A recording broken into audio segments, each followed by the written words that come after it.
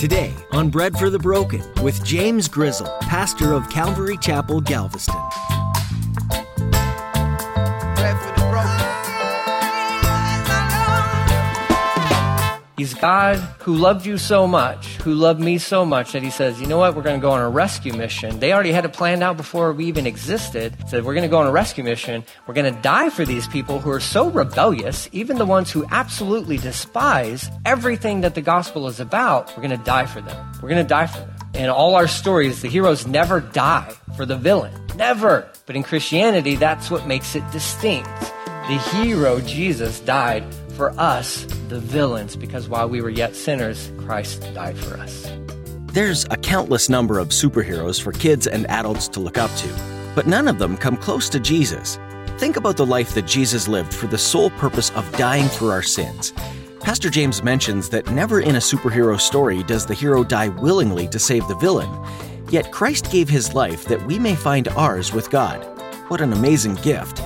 Today, don't just be thankful for the renewed life that you have in Jesus, but be a superhero to someone in need. Now here's Pastor James in the book of Mark, chapter 9, with today's edition of Bread for the Broken. We need bread for the broken. Give some bread to the broken. We need hope for the hopeless. Give some hope to the hopeless, hopeless. Bread for the broken. I wonder what the Church of America is missing out on. Because you know Jesus doesn't stop moving. You know that Jesus is never inactive. You know he's constantly on the go. You know his eyes are searching to and fro, looking for people that he could just use, who are available to him. I think he has plans. He does have plans. Jeremiah 29:11 tells us he knows the plans that he has for us. But I wonder if we're asleep. I wonder if we're snoozing on Jesus. I wonder how many plans I've missed out on personally because I'm just too drowsy.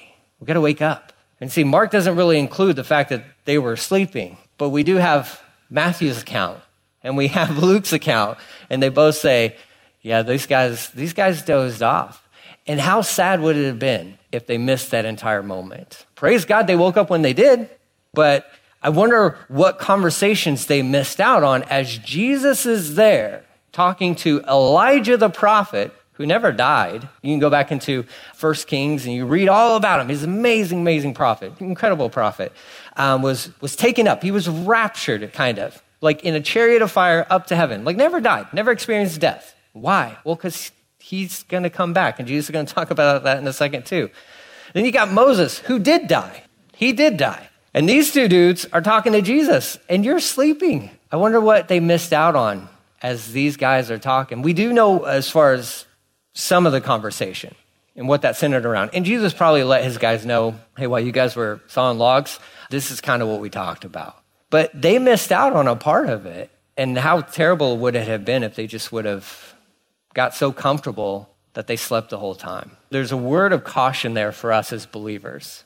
Don't get so comfortable where you just fall asleep on Jesus and you miss out. Because he's always looking for willing vessels. And the reality of that is, if I'm not a vessel that has made itself available to be used, he will find another vessel to use. And that goes completely countercultural to the world we live in today, where everybody should get some sort of participation trophy. That's not how it works in the kingdom. And I'm sorry, but that's not how it goes. And I appreciate that. I like that. Because I realize that there are times where I probably have missed out on opportunities. But you know what that does for me? That wakes me up to say, man, Lord, I don't want to miss out on another one. I don't want a participation trophy. I don't want that. I hate that. When I played basketball at high school, I hated that they let everybody have time. They can't play. I don't know how they made it on the team. They shouldn't have it. I'm not the best. I get it. But I know I can score some buckets. They can't even dribble. Why are they here? Why are you subbing us out to put them in? Well, that's the rule. And I get it. I mean, you want to give everybody a chance. I'm not trying to be mean. But I do know that there's this reality to following Jesus where it's like, you should just be ready. And if I'm not ready, he'll find somebody who is ready. And we should be totally fine with that. What? We're like, no, Jesus, give me, that's mean, Jesus. Right? And he's like, well, you have my word. Stay ready. Stay ready. If you stay ready, you don't have to get ready, right? There on the mountaintop, These guys are waking up, as we know from the other gospel accounts. Jesus and Elijah and Moses. I mean, it even says here that in verse 4 of Mark's gospel, it says, then Elijah and Moses appeared and began to talk with Jesus. And I believe it's in Luke's account where he says that it's Elijah and Moses began to speak to Jesus about his exodus. And that's the word they use, his death and his resurrection, which the term they use there is his own exodus. A greater than Moses is who Jesus is. And he is leading his own exodus, slaves and captives to be set free, transitioning into a promised land. And this is not the promised land. This is not it, right? You're not experiencing heaven on earth. I mean, this, like, we were just joking about that. Like, if this is heaven, like the heaven has come, then I got questions. Jesus, I don't see that in your word. Like, no, because heaven's not here yet. New heaven, new earth, those things are coming. But they're talking to Jesus about his death, his burial, and his resurrection. These two guys, just guys. There's nothing special about these men. Well, Elijah never died, so that's kind of special, right? That's kind of cool. But beyond that, he's just a normal person. And they're there in the presence of Jesus. Can you imagine what that must have felt like for these Old Testament prophets? They had seen it, and prophetically and all that good stuff. They were awaiting that day. And now here they are in the presence of Jesus. And all they want to do is they just want to talk to him. They want to talk to him about the things his disciples don't want to talk to him about. Him dying, him being buried, and him raising from the dead. See, when he talked to his disciples about that, Peter's like, please stop talking about this. But when Moses and Elijah show up, that's all they want to talk about. That's all they want to talk about because they got it. They knew who they were talking with. And so as they're talking, they're having a conversation. Here's our buddy Peter, right? He's the best. I'm so glad the Bible included Peter within the scriptures because he's one of the most relatable guys I've ever known, right? Like, he's just one of those things where it's like, were you thinking before you started talking? Like, is your processor, is it like our computer? Is it kind of like slow? Is it glitching sometimes where, you're not thinking of the next step? Like that frontal lobe thing never developed for Peter, I guess. Or maybe it did over time, but here's Peter rubbing sleep out of his eyes, realizing, holy cow, Moses, Elijah, Jesus. Question I have, how do you know it's Moses and Elijah? We had their baseball cards. No, there's no pictures. There's no pictures. Well, it's like somebody drew a caricature, right? Like on the boardwalk or something of Moses. No, how do you know? I like that because there's a hint that when you get to heaven, the presence of Jesus, and I'm going to say new heaven, new earth, all that good stuff. And this is the best thing ever. You won't have to remember anybody's name. And praise God for that because I'm the worst at that. Like there's no name tags, no nothing. It seems as though you will know everyone there. That's a beautiful thing. That's an amazing thing. And what's also cool about that is Peter, the other two disciples, identify them as that's Moses, the prophet Moses, who the deliverer, and that's Elijah, the prophet. Like they know them. They know of their earthly stories. So I wonder if heaven is like this, where you're up in heaven, and it's not like your brain gets wiped, and you're like, I don't know anybody. I don't know your story at all. I wonder if you're up there and you see Moses and you see Elijah, and you're like, Moses, dude, tell me about Exodus. Elijah on Mount Carmel, tell me about that moment where you called down fire from heaven and all those priests of Baal, and you were giving them a hard time saying that their God must be in the bathroom. That's why he's not answering you. Like, Elijah, you're classic, man. I want to talk to you more about that. And these types of references kind of frame out some cool little pictures for us that maybe, just maybe, heaven will be like that. So your loved ones, your dear loved ones, they'll still be your loved ones in heaven.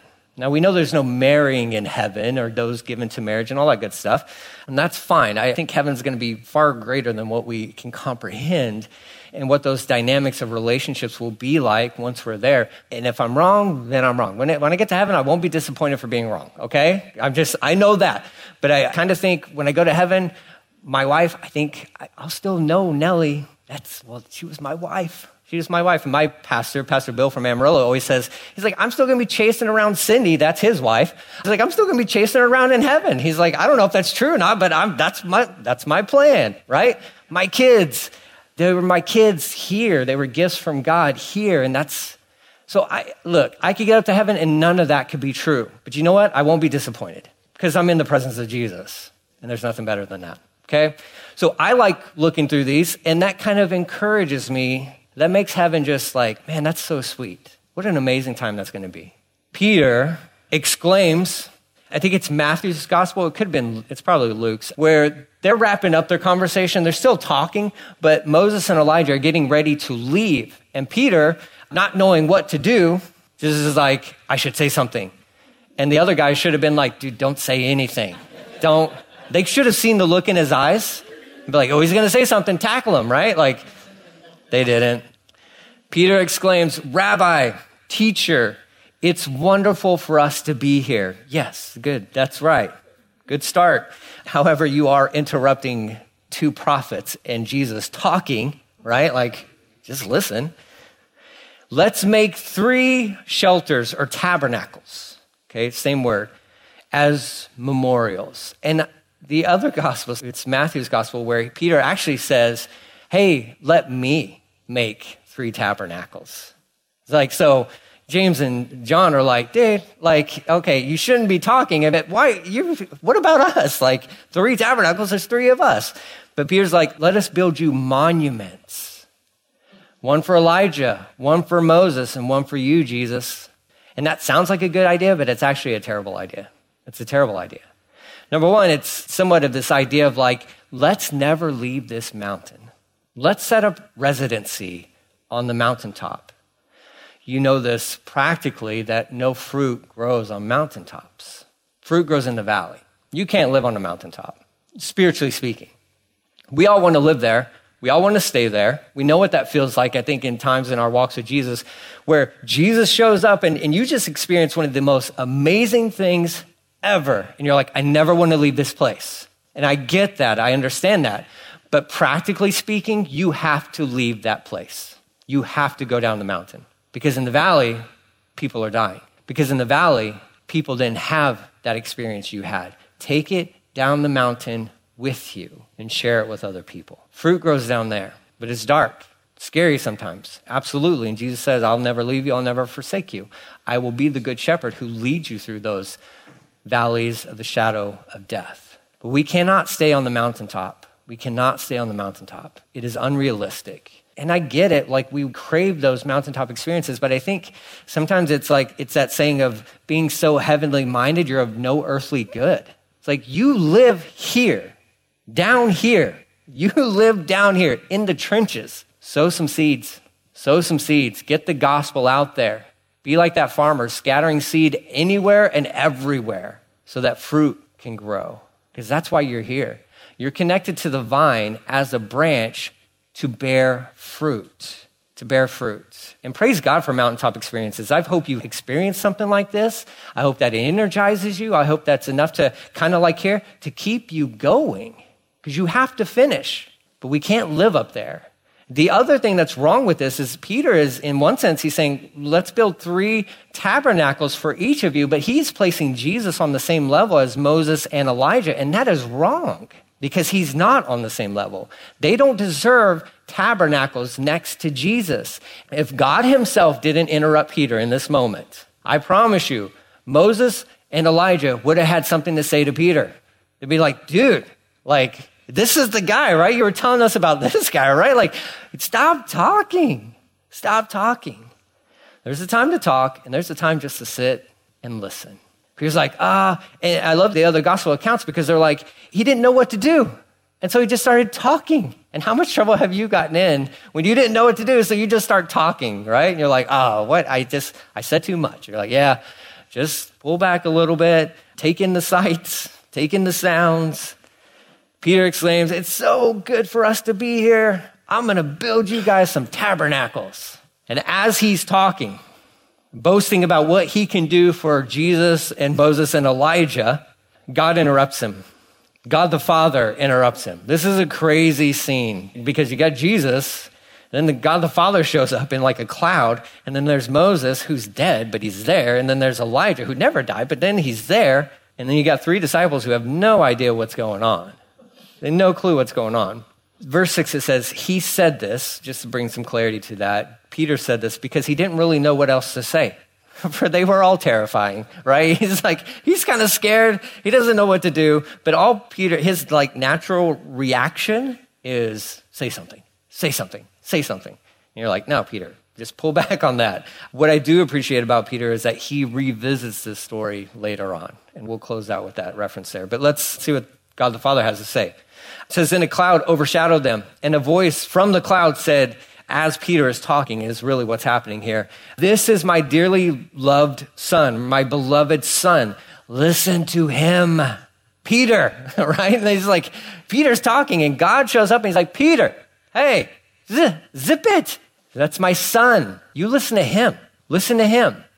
Moses, an amazing man of God. Amazing man of God. Did wonderful things for the Lord. Absolutely. Amazing. Just a man. Elijah, tremendous prophet of God. Amazing prophet of God. Did all these miracles, 8 miracles, amazing kind of miracles. Just a guy. Just a man. Jesus, who is a man, but he's also God. He deserves all of our attention. In the end, you and I will wake up and realize sometimes he's the only one there, and he's the best one you want there. I love Moses. Moses isn't getting me into heaven. I love Elijah and how these two represent the Old Testament, right? The law and the prophets. I love that. I love the Old Testament. I love it. Absolutely love it. But I need Jesus. We don't throw away the Old Testament. We love the Old Testament. We teach through all of the Old Testament, even Leviticus. We will teach through Leviticus and all these books that a lot of guys are shying away from these days. They're like, it doesn't really apply. I beg to differ. I love the Old Testament. I love how the Old Testament points me to Jesus. Listen to him. This is my beloved son. Listen to him. Suddenly, when they all looked around, Moses and Elijah were gone, and they saw only Jesus with them. Only Jesus with them. Cruise back down the mountain after this experience. They go back down the mountain. He told them not to tell anyone what had happened until they see the Son of Man had risen from the dead. So post-resurrection, that's when they can share the secret, which that's got to be like kind of brutal for these guys, right? They just experienced the most amazing thing ever, and he's like, hey, don't tell anybody, right? And they're like, oh, but we can rub this in those other disciples' faces, man. Like, we got something on them. He's like, don't say nothing, right? Says, so they kept it to themselves, but they often asked each other what he meant by rising from the dead. They're like, what's he talking about, right? This resurrection from the dead. They still didn't get it, okay? They asked him, why do the teachers of religious law insist that Elijah must return before the Messiah comes? Because they just saw Elijah. They're like, hey, hold on. The teachers are telling us this. Jesus responds, Elijah is indeed coming first to get everything ready. Yet why do the scriptures say the Son of Man must suffer greatly and be treated with utter contempt? There's a better question, right? Because they're focused on this Elijah thing. Jesus is like, well, I'll answer that. But an even better question is, have you thought about what I've been telling you for the past week, right? About how I have to suffer and die for you. Jesus goes on to clarify, but I tell you, Elijah has already come. And they're like, yeah, we just saw him. He's like, well, I'm not talking about that. He has already come. And they chose to abuse him just as the scriptures had predicted. Malachi 3 verse 1, Malachi 4 verse 5 talks about how a prophet would come to prepare the way of Jesus. John the Baptist was that prophet. He came in the spirit of Elijah. He was not Elijah. People asked him, are you Elijah? And he said, no. He came in the spirit of Elijah. He dressed like Elijah. I mean, down to the camel skin kind of thing and the black belt, and he's eating locusts and all this crazy stuff. He looked and sounded and ministered just like Elijah, but he was not Elijah. He came in the spirit of Elijah, and that fulfilled that prophecy. And this is who Jesus is talking about. Jesus would even tell his disciples, John came in the spirit of Elijah. He told them that before this story actually even happened. But he is also referencing the fact that Elijah will come, precede him before he comes back. And that's where, if you go through the book of Revelation, you hear about 2 witnesses that show up.